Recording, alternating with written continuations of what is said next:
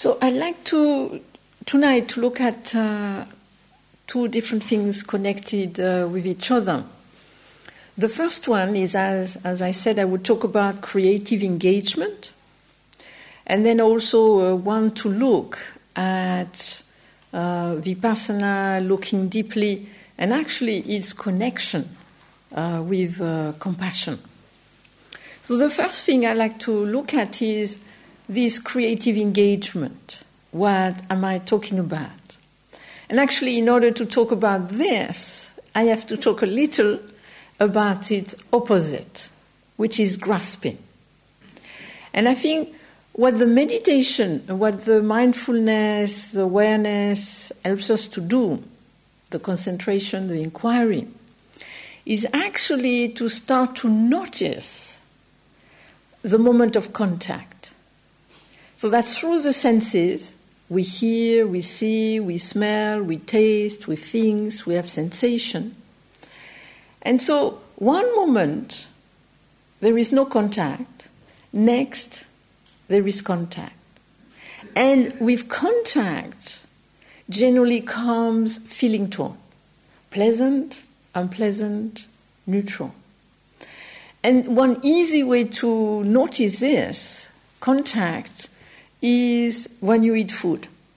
You know, you are in the queue, you're getting close to the food, you see the color, the smell, you put it on your plate, and then you taste it.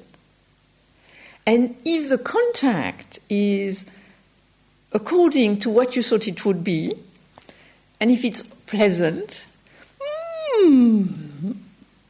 and nearly immediately, I want more. Did I take enough? Can I come back for more? It's nearly immediate. Then it looks good, smells good, and you taste it, and it's really not what you thought it was going to be. This happened to a friend of mine once in Korea. We used to eat formally that time with bowls and everything, and you had to eat everything in your bowl. And she saw red soup. She assumed tomato soup. So she let the person ladle a lot in the bowl. And then she started to taste it. And it was actually chili pepper soup. And she had to drink it all. So you taste it, contact. It's salty, or it's bitter, or it's not what you thought it was. How can I get rid of it without anybody seeing me doing that? So that's what I mean. You see, generally what happens is that you have the contact, you have the feeling tone, and you're far down in the storyline. And then it's generally often very hard to come back to where did it start? I remember once I was in a center, and it was very difficult. People really were not into the silence. It was not in Gaia House. It was somewhere else. But they're really not into, being disciplined there. So we had talked about the silence, so that was kind of, And then I heard somebody of the team, one of the manager, talking to somebody else. And straight away, I heard her talk to somebody else, and then, really, even if the manager can't do it, and and so, and then I said, wait a minute. And then later I talked to her, and actually she really needed to talk to that person in that moment. It was a fairly urgent thing. It was not idle talking. But I realized I did not know what she was talking about. So at that level, I had no idea. It was a good idea or a bad idea that she was talking to that person. But just a contact, hearing the talking, having the idea about the silence, to come together, unpleasant feeling tone, and proliferation. So in a way, what we're trying to do here, actually, is actually through the process of coming back to the experience, being more in the experience, then becoming more aware at the beginning. the contact, the feeling tone. Because I think that that's where there is actually the moment of freedom. Because at that moment of contact and feeling tone, that's given. The contact, the feeling tone is not to change the feeling tone, though of course it can change with understanding. But it's not necessarily to change the feeling tone, but more to have the freedom. Do I creatively engage with the feeling tone, or do I grasp at it? To me, that's what, in a way, what we're doing is really about. Creating enough space, enough stability, enough openness, enough awareness, that then we can see that more. And then, in a way, we can have more freedom. And so then, what is interesting to look at is how do we go from this contact, feeling tone to often something quite big. And I think this is important to look at that, to see the difference between creative engagement, which I feel is kind of like opening up, bringing possibility, bringing fluidity, and grasping. And I think often what happens is that you have this kind of a process of grasping. And so let me show it to you, just to show a little what I mean and what happened. So let's say this is very important to me. It's precious, it's gold or diamond, or it's the greatest truth in the universe. But whatever it is, it's precious and it's mine. This is very important to see. That generally with grasping, there is identification. I, me, mine. So this is mine. This is precious. I hold it dear. So generally I hold on to it because I want to keep it close. I don't want to share it too much with others. You never know what they would do with it. It's mine. So I grasp at it. And if I grasp at this for any length of time, two things happen. First one, I get a cramp in the arm. And I think this is often a sign of grasping is tension. Second thing, which actually I would say is worse, is that when I'm grasping at this, I cannot use my hand for anything else. So in a way, I am stuck to what I'm grasping at. So then, what's the solution?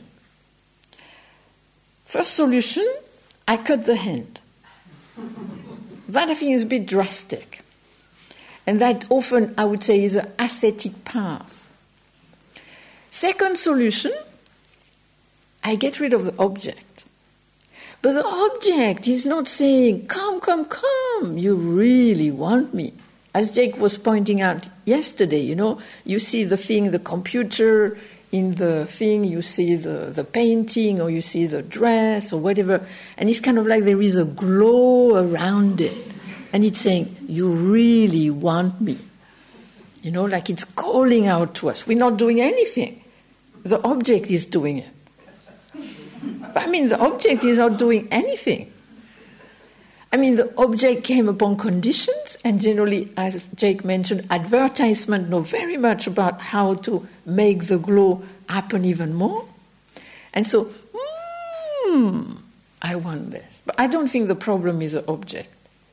And so to me, what I would say, what we do with this meditation, with this awareness, is actually slowly, slowly, slowly releasing, learning to release. And then we can still use the object, but it can be moved, and then we can use a hand for something else. So then you have this process of grasping, and grasping generally comes with identification. I, me, mine. Then from that, there is kind of like a fixation around it, a limitation around it, and then that's when it becomes problematic. We magnify around it. I think it's very important to see that when we grasp, we reduce ourselves at the same time as we magnify what we grasp at. And that's why then things become rather complicated. And so in a way, creative engagement is not the opposite, but nearly. It's kind of saying, okay, there is contact, there is feeling tone, something is happening. How can I creatively engage with it instead of fixing around it and magnifying around it? Because there is actually two sidelines to this grasping. And Jake was talking a little about it last night. This kind of, when you grasp, often you proliferate. This morning he was talking about prapancha. You proliferate. And the problem with proliferation is that you go into abstraction. And you can go into positive abstraction or you can go into negative abstraction. Let's take an example. Contact, the bell. You see, I go to various centers, and in different centers, they have different bells. And sometimes you have a kind of tack sound. And this being Gaia House, they have a very nice bell. So you have this very nice sound. You know, it's not like... It's, you know, you have the right tool, the right... And then you can have a right sound and feel, that's nice. So, I hear the sound, I see the bell, and I think, that's a nice sound. Ah, yeah, it's so nice. I would not mind having one like this. I mean, I don't think I could take it because they would not appreciate that. But possibly, where could I get it, you know? Where could I buy it, you know? And where could I put it in my house? How could I put it in my luggage if I wanted to travel around the world with it so that I'm sure I have a good bell? Have you noticed something? That I'm not with this bell anymore. You see, creative engagement is in a way appreciating. That's what I do. You know, if there is a nice bell, I think, that's nice. If the bell is not so good, well, I try to do the best I can with it. But I can still, creative engagement, you still appreciate the bell, the sound of the bell, but you stay there. It doesn't mean you cannot buy a bell if you want. But just to see how you can go so easily into this kind of, you know, abstraction, and then you are somewhere else. Not with the sound, not with the bell, right now. Or you can start, it's interesting. All around Gaia House, you might have seen we have very nice flower arrangement. And so you might go around and you see the nice flower arrangement. Oh, this is so spring-like. Oh, it's beautiful. Oh, this is so nice. And just you could creatively engage with it, appreciate the person who's done it. Or, God, such a nice flower arrangement. I mean, if only I could arrange flower in that way. I am hopeless. I can never do this. I've tried. I can never do this. I mean, I can't even arrange flowers. You know, I can never do anything in my life. Yeah, you know. And so, from something which actually is quite pleasant, you could quickly actually go to quite a very dark place. Just with that proliferation. So in a way to see that we grasp, we identify, and then we can proliferate. And in abstraction, it's very difficult to creatively engage. Generally, the abstraction, the proliferation feed upon itself. And often that's what happens with fear. Often we are afraid in advance. So often it's fear of the future. What if this happened? What that happened? And once I had a friend, all his life, he was afraid that if something were to happen, his life would be finished. So all the time he had at the back this, if this happened, I hope it doesn't happen. If this happened. And then I met him. And he looked a little funny. I said, what's the matter? He said, you know what I was afraid of for 30 years? It happened. And I said, then? I'm totally fine. He was fine. It was difficult, it was sad, but he was fine. His life was not finished. Because in the actuality of it, his creative potential could engage with it. But when he feared it in advance, it was all abstraction. And his creative potential could not do anything with it. It was stopped from that. So I think it's in a way to see one of the signs of grasping, I would say, is proliferating, abstracting about something in a proliferating way. Another aspect of that is exaggeration. And so we can easily sensation contact, and if we grasp, we exaggerate. But when we exaggerate, we reduce ourselves. Again, and then back to the thing. This is the most fantastic thing in the universe. This is the worst thing in the universe. This is terrible. I can't handle it. And you can hear it when you say, I cannot stand this. My niece, when she was younger, used to get into this kind of boredom funk.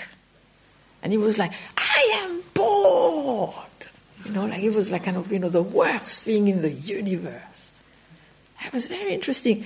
That kind of like, because just for, 10 minutes, 20 minutes, not much was happening. It was like straight away there was this exaggeration of that feeling too. And in a way, the creative engagement is, okay, what is going on? And to see that this is not all we are. I think often this is a problem with grasping, is that we reduce ourselves. So in that way we can reduce ourselves to a thought, we can reduce ourselves to a feeling, to a sensation, to a problem, to a relationship. And then all our life is just that. And then this is extremely painful.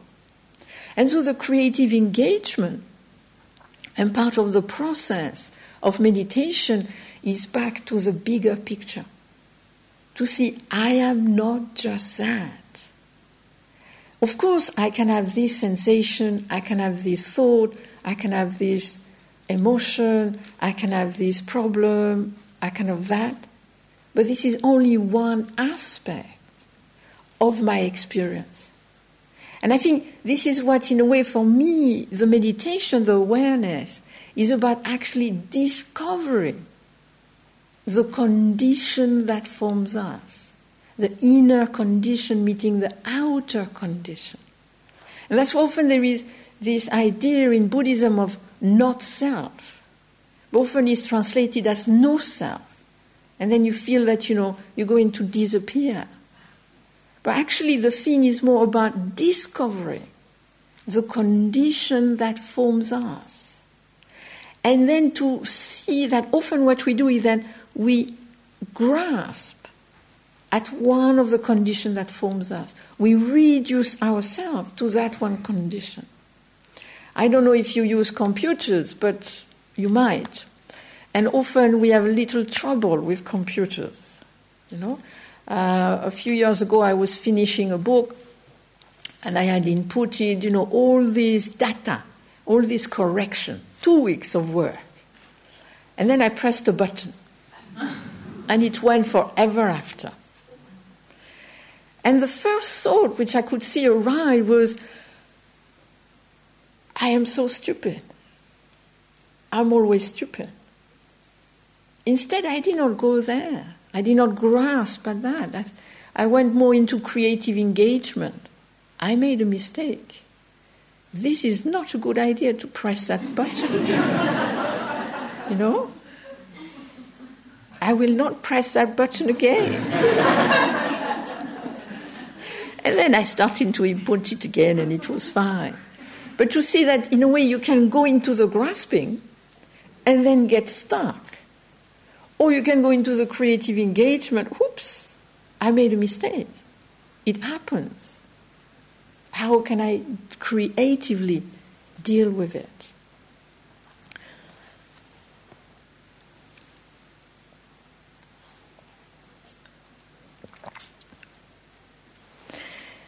And to finish with the creative engagement, just to leave you with one more thing. I mean, there are many things we can be in contact with, and I cannot go over everything tonight.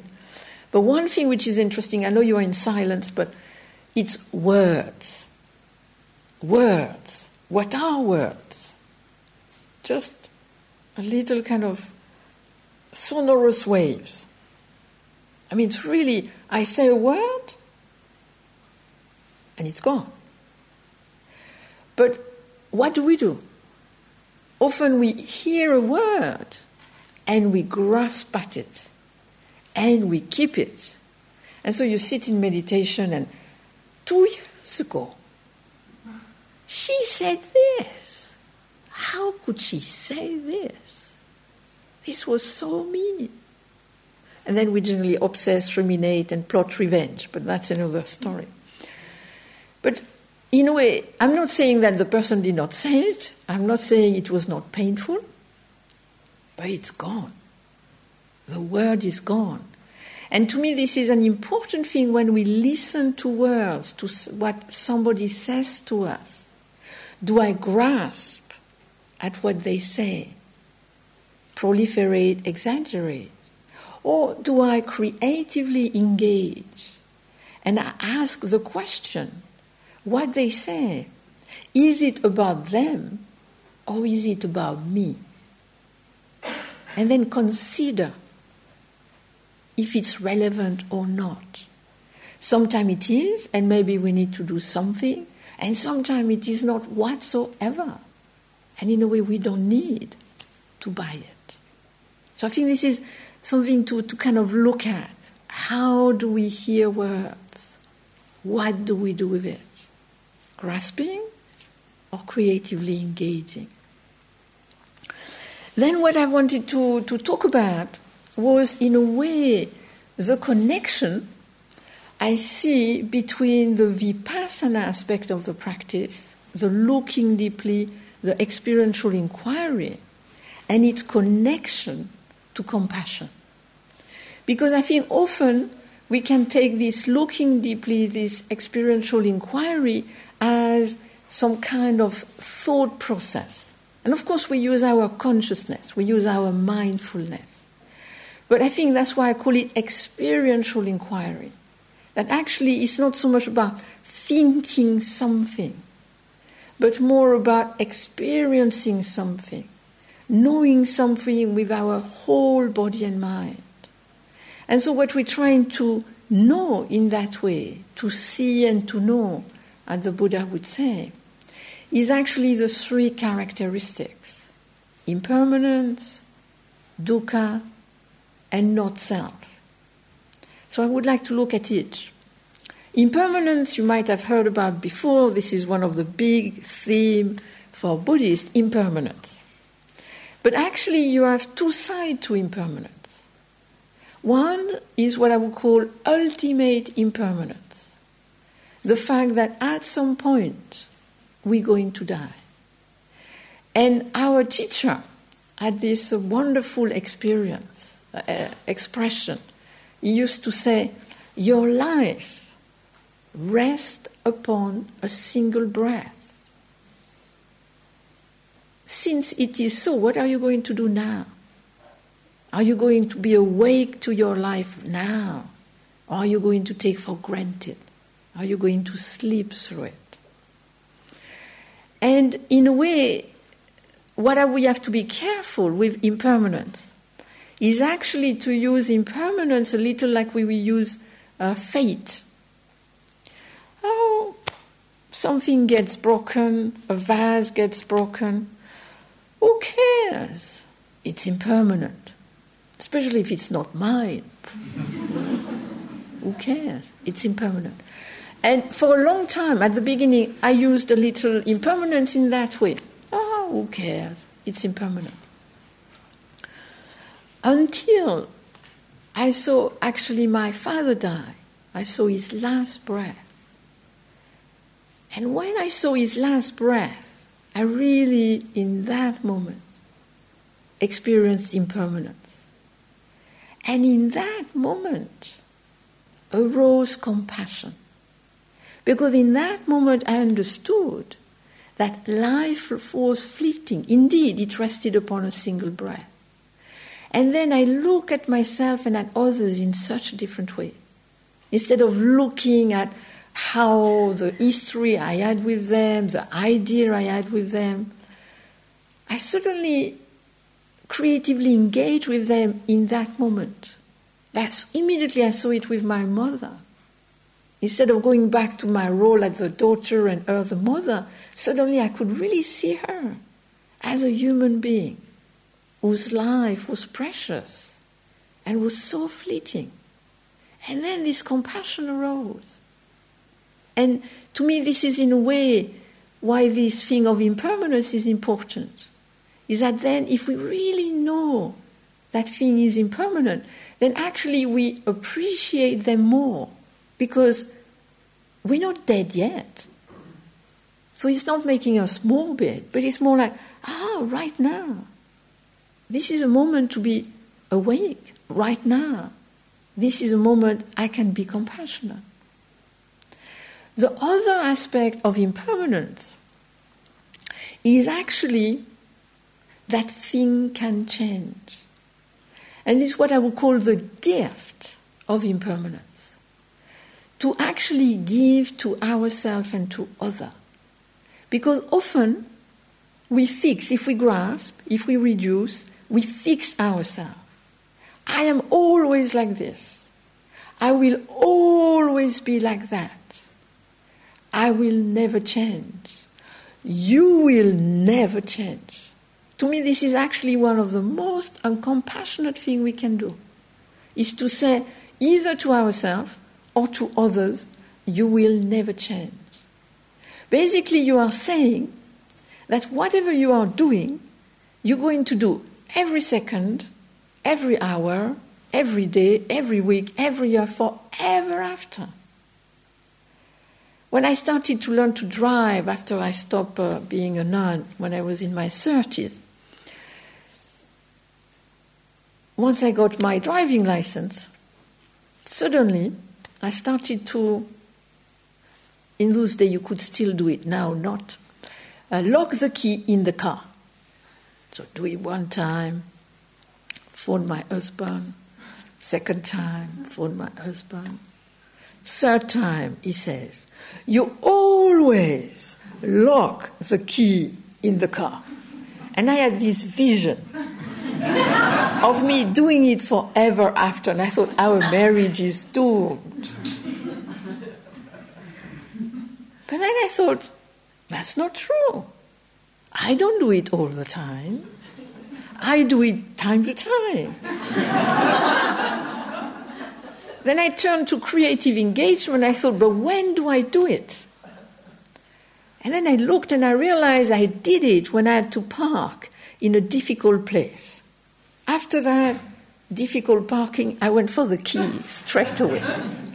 And then my husband started to do it. Lock the key in the car.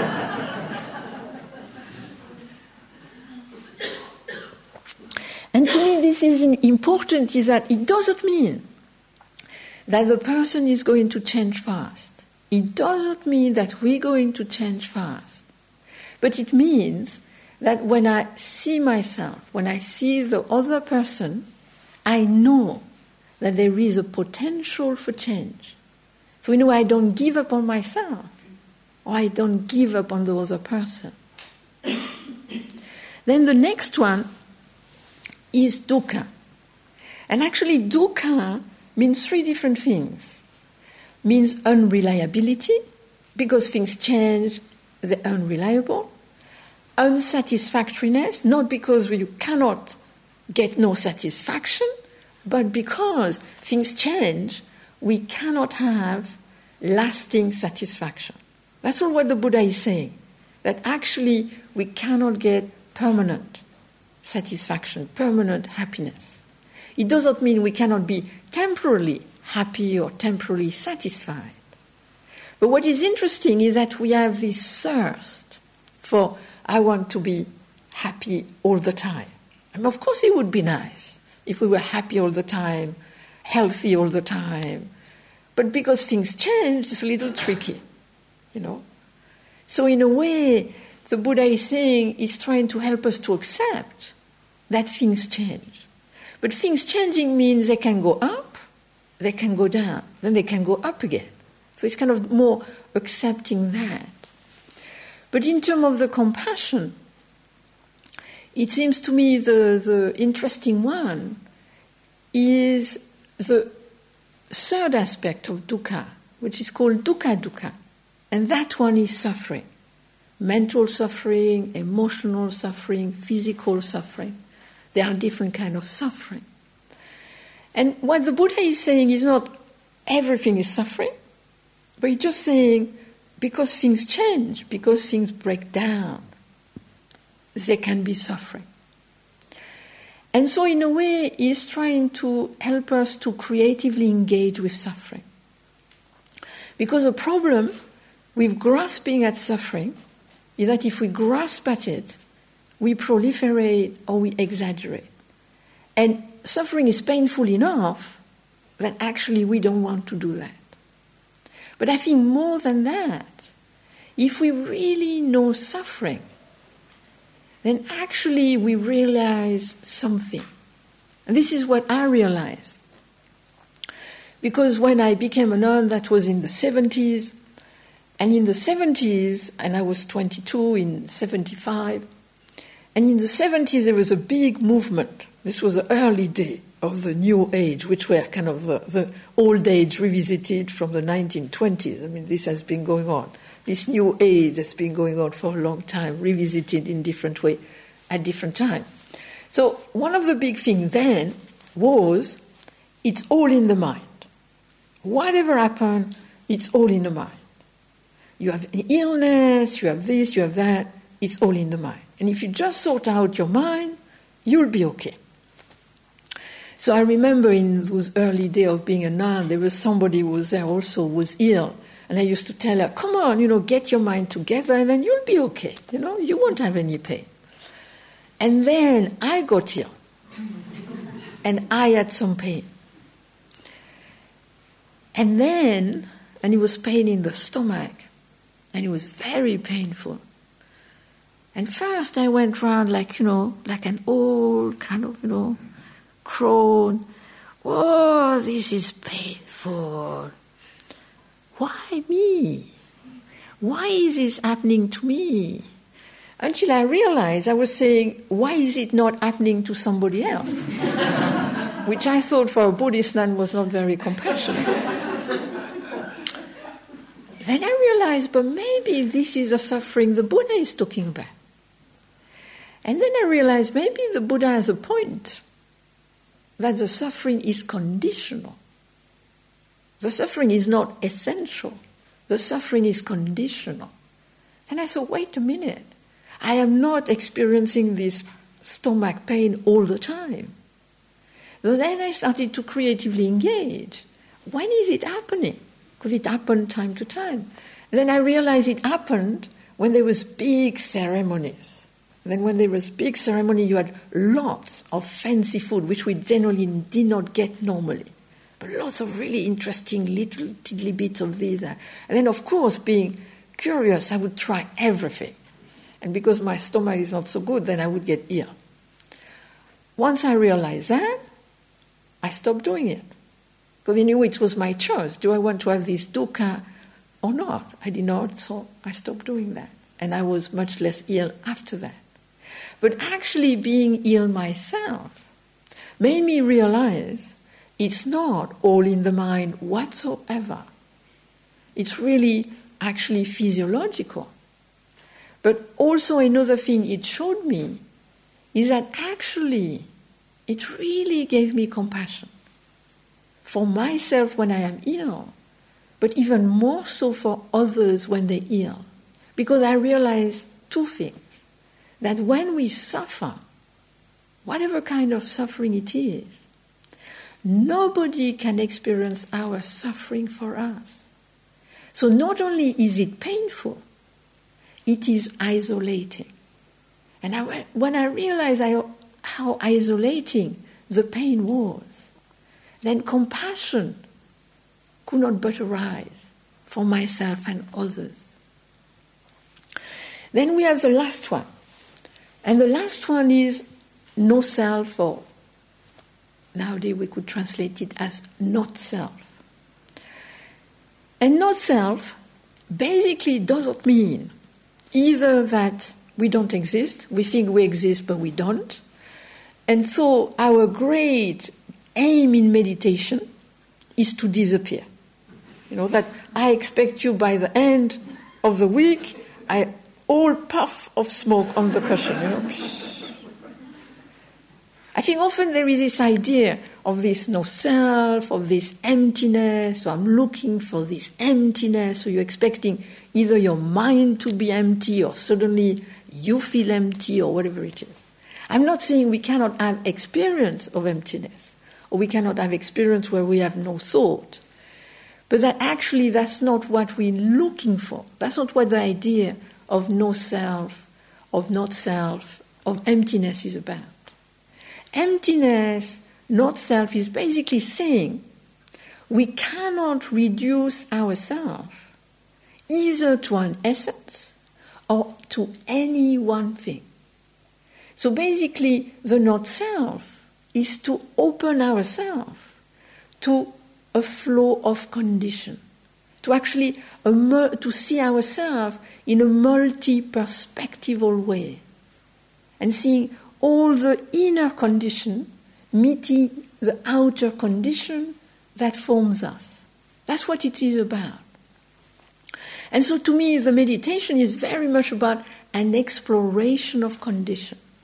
And so we have to be careful to think that actually what we're trying to do in meditation is to be above condition. I think on the contrary, the awareness makes us see how much conditioned we are by so many different things.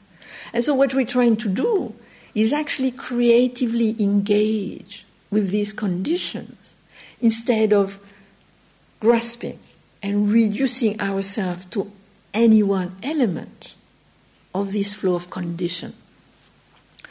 Let's do a little experiment. At the moment, more or less, by now, by the third day, everybody has their cushion, has their chair, and you might think a little, my cushion, my chair. And if somebody come and sit on your chair or your cushion, hey, this is mine, isn't it? Like, you own it. But you could try an experiment and say, this flow of condition is using this cushion. This flow of condition is heating. This flow of condition is experiencing this feeling sensation. How would it be? Sometimes you can play like this. Because if you say mine, it's like mine. Like, seems the self comes up. The flow of condition is more like, oh yeah, I am using this cushion, and I can use this cushion. But then there is not that kind of starting to grasp at it. And so this idea actually of looking at the flow of condition that forms us, that I find is very interesting. To actually reflect on, actually, there is, also to be very careful that this not self or this emptiness is not saying that we're not different. And we are different because our flow of condition is different over time. What we do, where we're born, in which culture, what we eat, etc., etc. So in a way, the meditation is not to make us all into kind of meditative Buddhist robots, looking, acting the same, but I would say actually make you more who you are because of that creative engagement with this flow of condition. And if we look at the flow of condition, then we can ask our one question. How is this flow of condition surviving? What is my survival right now depending upon? And actually, if we look, our survival depends on everything outside ourselves, a lot of it. The food I eat, the medicine I take, the clothes I wear, the house I live in, the air I breathe. None of this I produce. I mean, you could be a self kind of, there was a movement some years ago where one was supposed to be self-sufficient. But up to a point, unless you go to the top of the mountain and do everything by yourself. But nowadays, it's more we depend on the labor, on the energy of so many different things for our existence. And I think if we realize that, if we experience it, then we actually see that we are of the same life. And then to me arise compassion. Compassion for the people, the energy, the labor which make my life possible. And so then instead of feeling ourselves as fixed, separate, isolated, on the lookout for anybody to attack us, then actually we feel into this, what is now called a little interdependence, interconnection. And I think one way to do this is actually with the breath.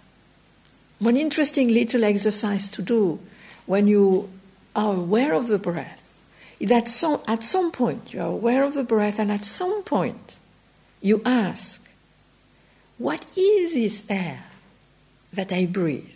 But not in a scientific CO2, O2 way, but more, what is this air that I breathe right now?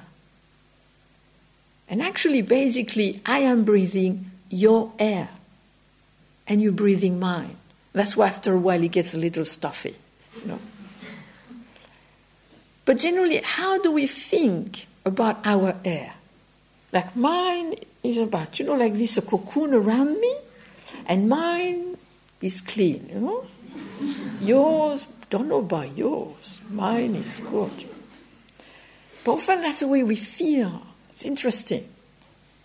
Well, actually there is no barrier. And there is this constant exchange. My air going into yours, yours in mine, breathing with the tree, with the elements, with the animals. And so in a way I feel this creative engagement, this looking deeply into the three characteristics is making arise this compassion. Compassion for the fragility of life, compassion for the potential of life, compassion for the pain in life, and compassion for this life, which is so interconnected. So that's what I wanted to say today.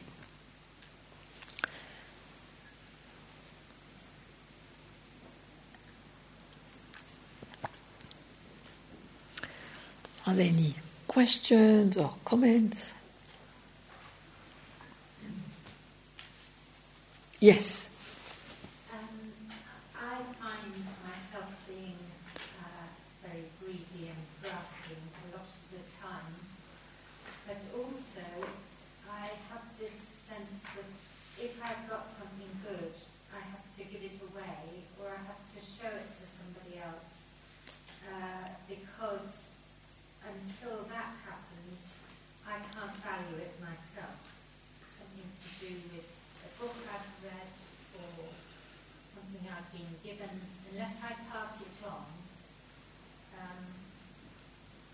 it doesn't, the value isn't there for me, and I wondered how that fits into this picture. I mean, there is different way to look at this. First, I would like to say about the grasping, that I'm not talking about grasping 0%. But as I said the other day, I'm thinking of diminishing the grasping to 50. Because 50% we need to make this organism survive in connection with helping other organisms to survive. So I think it's kind of human life to have some grasping, just in order to survive. So I think a little bit of grasping is just kind of, eating, drinking, living, wearing clothes, etc.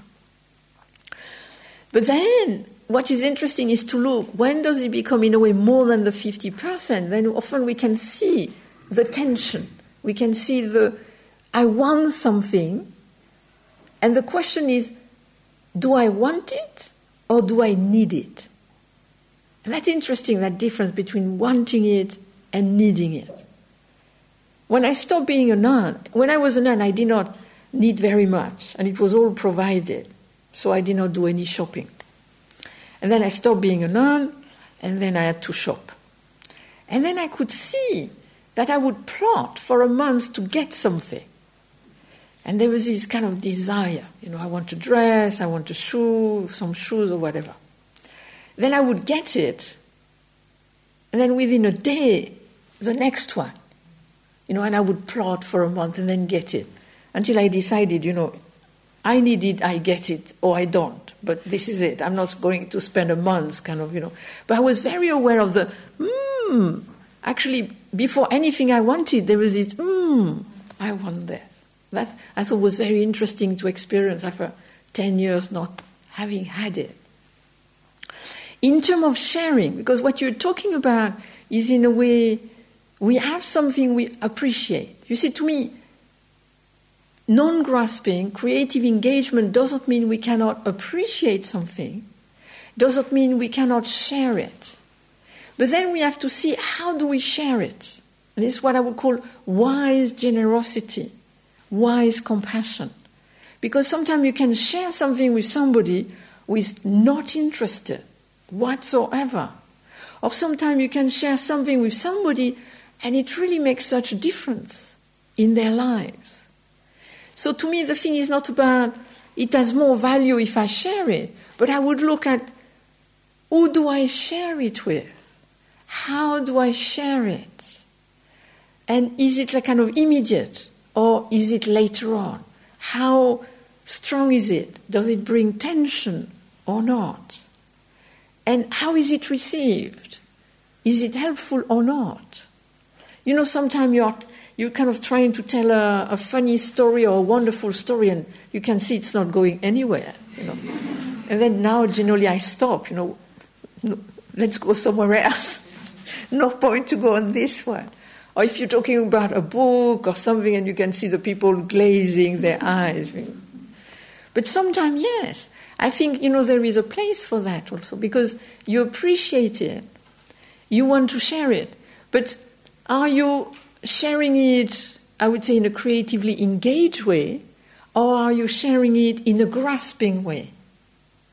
I remember, because in Korea, when you eat food, generally you have to eat with others.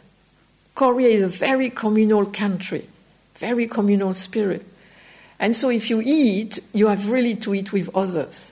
Otherwise it's really, really very egoist to eat by oneself. So here I was in a town, and I was hungry, and I had bought some nuts, and I was hungry and I wanted to eat them, but I felt bad that I would eat them on my own.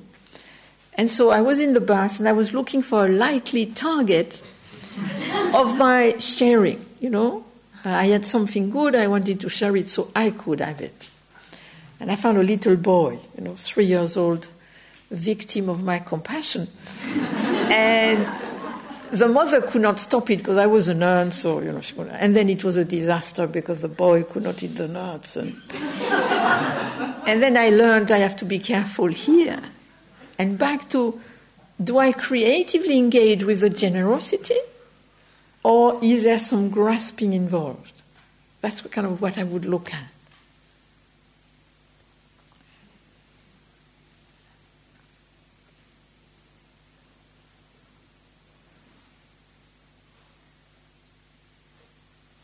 Yes? About? Dukkha dukkha. Yeah, how it is different from well, you see, other forms of suffering. no, you see, the thing is that generally, dukkha is translated as suffering. And then the first noble truth become, a lot of people say everything is suffering. But actually that's not what it is.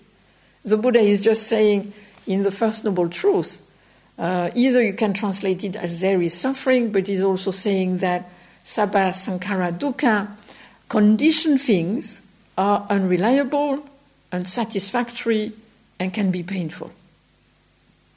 So the thing is that generally dukkha is translated as suffering, when actually dukkha covers the three things. And that's where the third one, in terms of the characteristic of the second characteristic, is said dukkha dukkha. And then it's really actually more close to what we mean by suffering. This is actually the problem with the translation. How it has become so used to say dukkha is suffering. When actually dukkha is more unreliability combined with unsatisfactoriness, and there can be some suffering in it. And so dukkha basically means pain. And so it's kind of like one aspect of conditioned existence. Because the first noble truth is about that, conditioned existence. So basically the Buddha is saying conditioned things are dukkha because they are unreliable, they are dukkha because they can be unsatisfactory, and they can also be painful. But they're not necessarily painful, because you cannot say, this bell is painful. But you can say this bell is unreliable. I mean, it's quite solid, so it will, but at some point it might change over time. So that's the difference with talking of dukkha, which there is really mental suffering, physical suffering, emotional suffering, relationship suffering. When actually in the Four Noble Truths, the meaning is much wider, but it's hard to find an English word which covers the whole of the meaning as a second characteristic.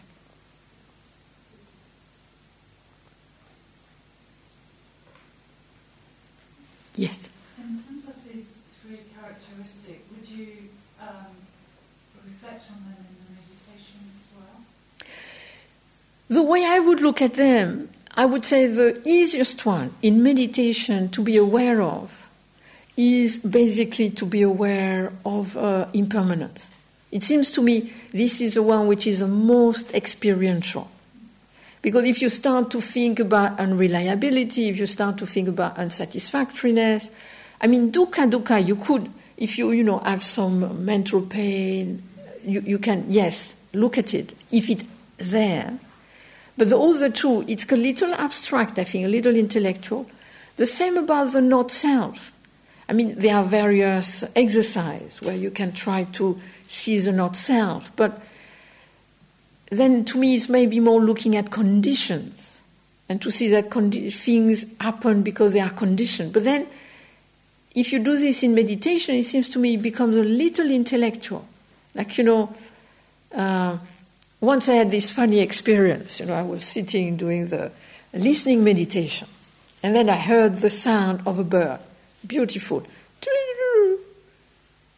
And in that moment, I had the kind of that vision that there was this beautiful sound from the bird, which came from this bird, which actually, very likely, I just killed the worm and was feeling quite kind of full and then could do his song. So actually the beautiful song came from the death of the worm. So it was conditioned on something. So I kind of saw the conditionality of the song, the beauty of the song. But if you sit in that moment, I think it's fine. But if you think about it, it becomes a little abstract. So generally what I would recommend is more to look at the changing nature of feeling tone, of thought, feeling sensation, because that we can really experience in the meditation generally easily. But then the other, I would really look at in daily life. To me, it's really for daily life, to see how we are when something is unreliable, how we assume. Suddenly there is, like no electricity.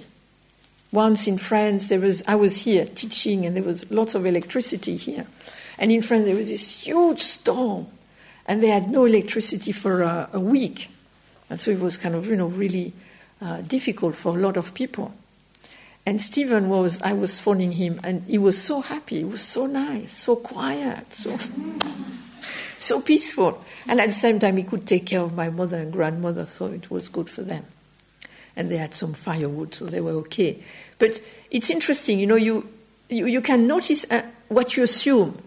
With unreliability is a lot about assumption, about modern life. After I lived in Korea for 10 years, when in those days things were not so reliable, now they're much more. And my first few months in England, I was amazed. Hot water, every day, all the time. Electricity, it works. I was like, wow. And I really appreciated it. And then very quickly I take it for granted. And then it doesn't work. Wait a minute, how come? No? Your computer, why is it not working? To see what is are we creatively engaging with unreliability, or are we fighting it? That's one thing in daily life we can really look at. Then unsatisfactoriness, that is very interesting in daily life, to see how actually I feel we are addicted to not satisfaction, but the hope of lasting satisfaction.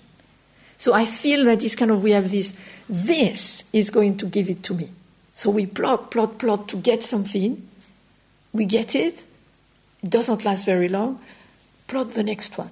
And then it seems we become addicted to more the feeling this is going to give to me. And which is a bit like the feeling you have before you go on holiday. I mean, for 2 months before you go on holiday, you have such fantastic holiday in your mind. It's fantastic. I'm going. It's really wonderful. And then you get there, and it's not bad, but not as good as... that happened to my sister and my niece. For 2 months before I took them to London, they were really so happy. When they got there, it was okay. But so I feel it's this kind of like addiction to the hope that this is going to make me so happy. And so that is interesting to observe, to look at. It doesn't mean we cannot hope for something, we cannot appreciate something, but to notice the difference between, am I creatively engaging with it, or am I grasping at it? How can I be with this? Or when something does not satisfy, how can I be with that? If there is dukkha of whatever nature, how am I with that? How does it feel? Conditions that we can really observe in daily life. That one moment you're fine, you're at peace, you're such a composed meditator, and yes, I feel so at peace. And then somebody says something, and it's like, you become this monster. It's like, and 1 minute before you were fine. What happened? And instead of thinking, I'm terrible, I'm a failed meditator, whatever, it's more interesting, what happened? What was the trigger? What was the contributing factor? I used to kind of be irritated, and then to look for somebody to be irritated with. And generally I found my husband. And he would say, but I have not done anything. Then I started to think, but why am I irritated? Why am I looking for, to be irritated with somebody? And then I backtrack to contact. And then I realized it was when I was tired. I would come back tired, then that would give rise to irritation, and then I would look for something outside. Then I try to become more conscious of that tiredness, and then when I feel tired now, I go to rest. And then I'm generally a much nicer person. So that's that in daily life, there is a lot of scope. I would nearly say more scope in terms of the diversity of what we can explore in terms of the Vipassana. And I feel that for the meditation, I would generally recommend more with the impermanence, unless something is happening. And then in that moment you can see the unreliability or whatever. We can do this at the moment with the weather. Bank holiday weekend. It's supposed to be sunny. It's in August. Okay, so we might stop here and do some walking meditation or standing meditation before the final sitting.